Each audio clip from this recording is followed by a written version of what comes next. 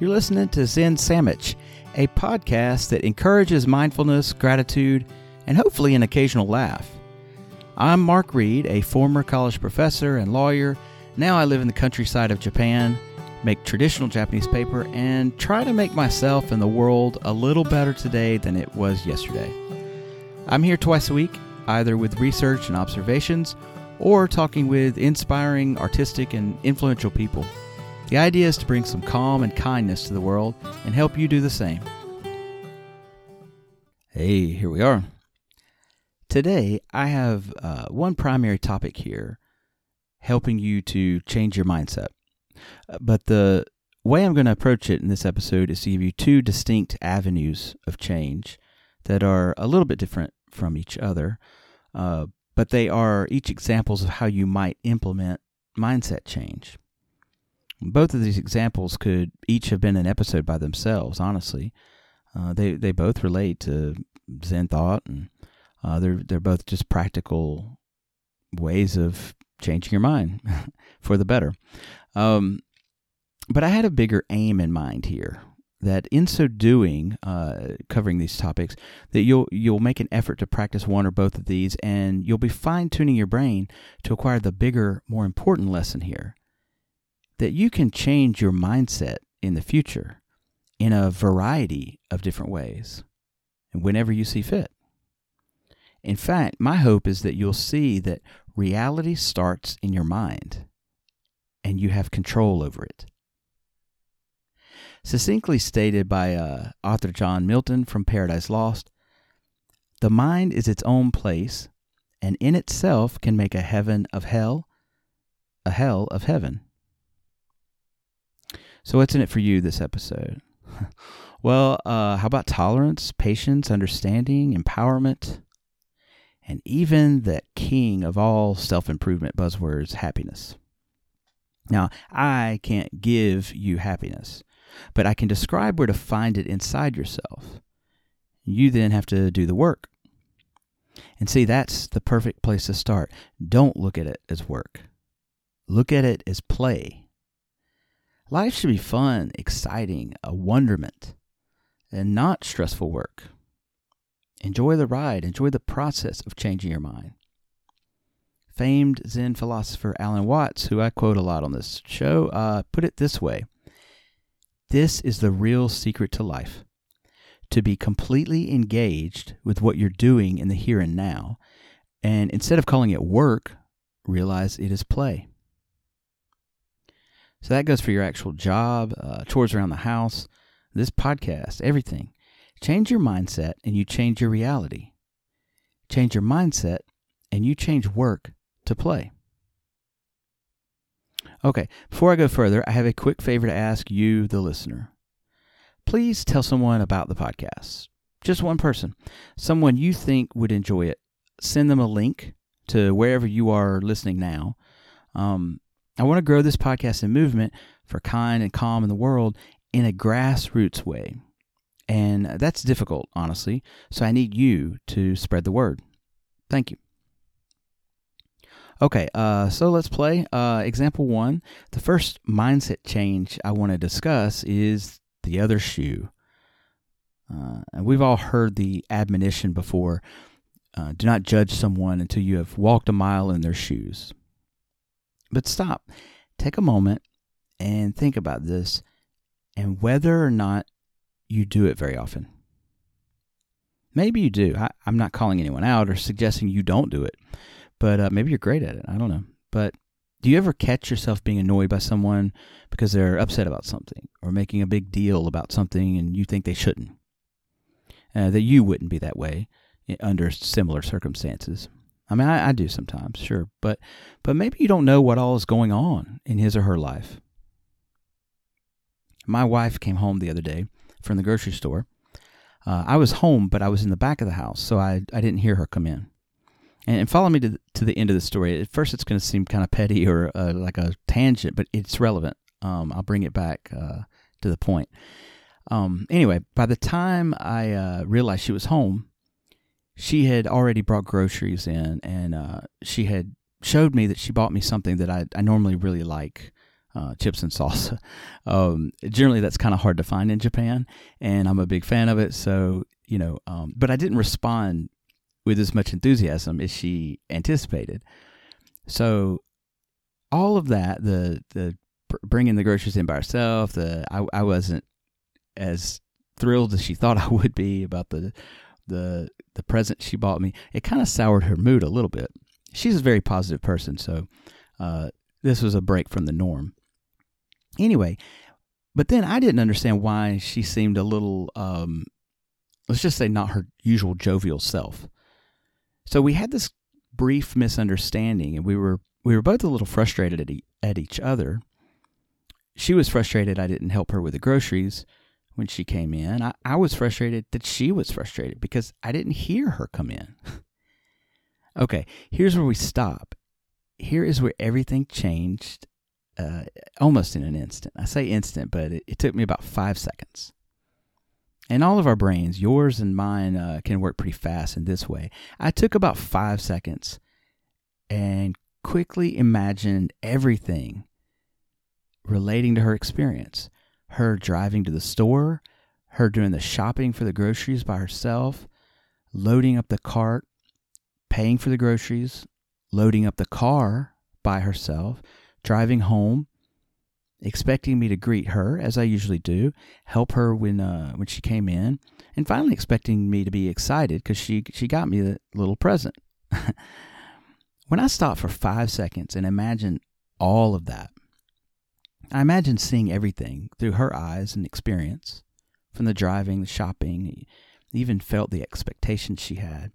And when I did that, I immediately understood how and why she was feeling a little disappointed. And all of my personal frustrations vanished. I thought about it from her point of view.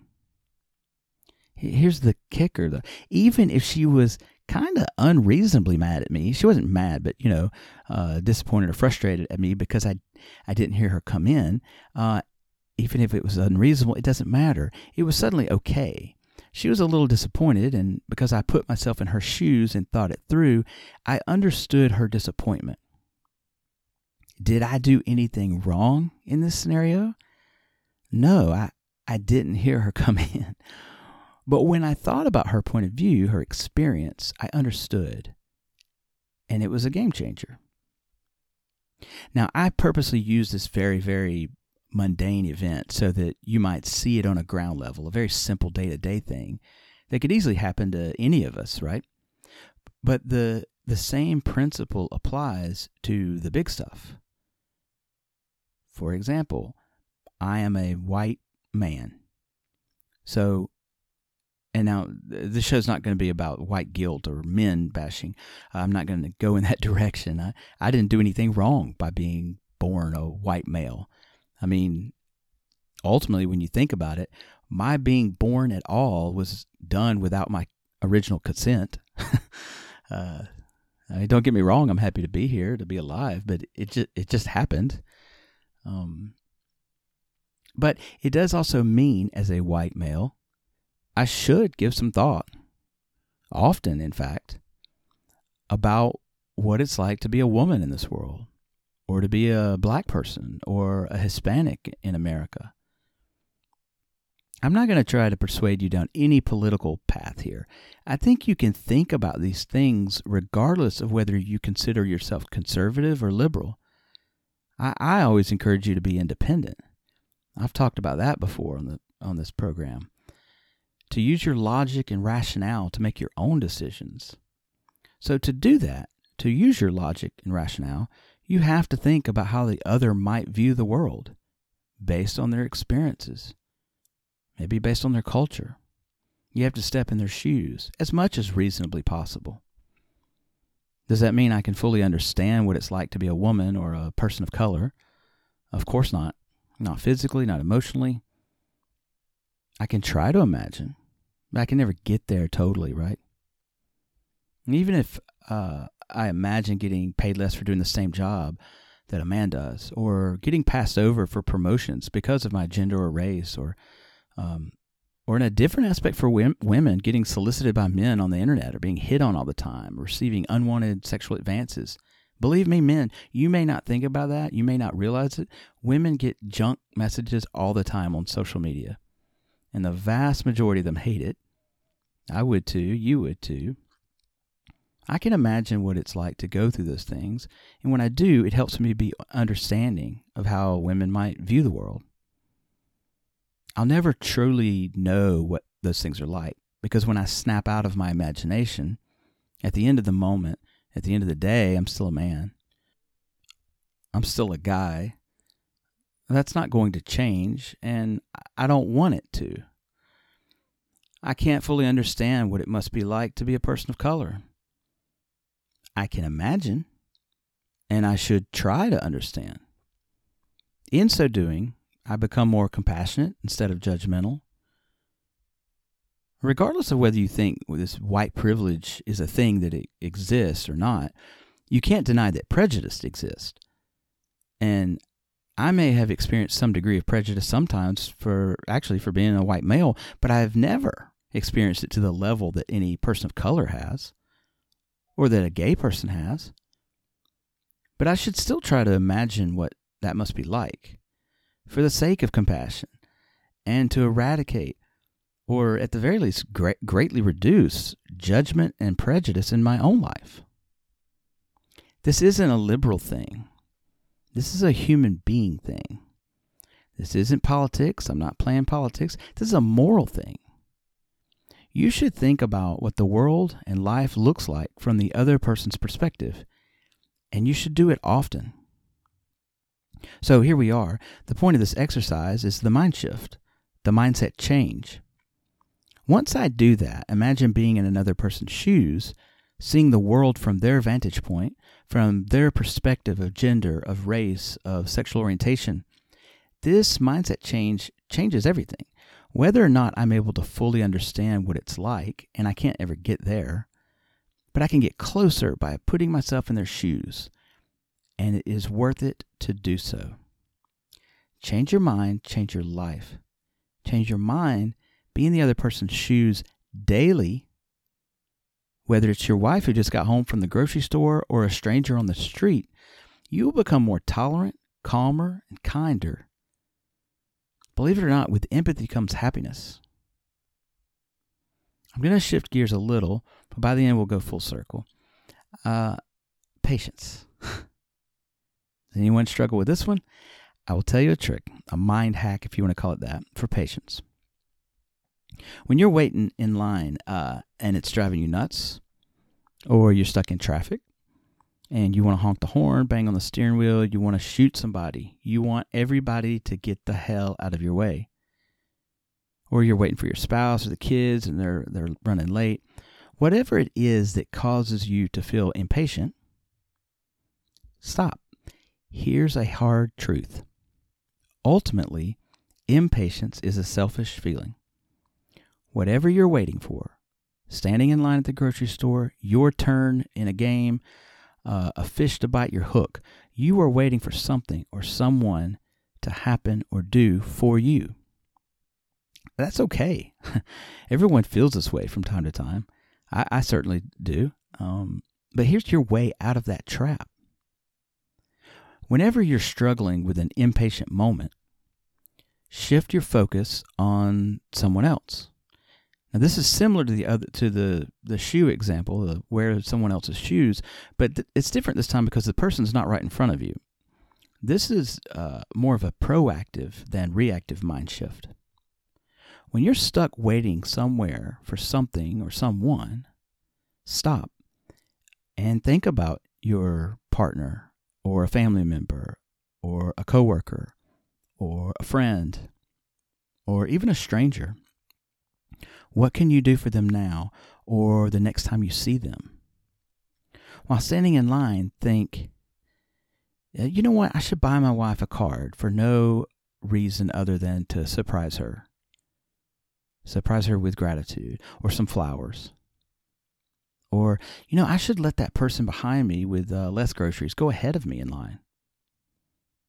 Spend just 5 minutes thinking about someone else instead of your own desires, that is your desire, the whatever it is that you're waiting for, and the result will invariably be a greater sense of patience.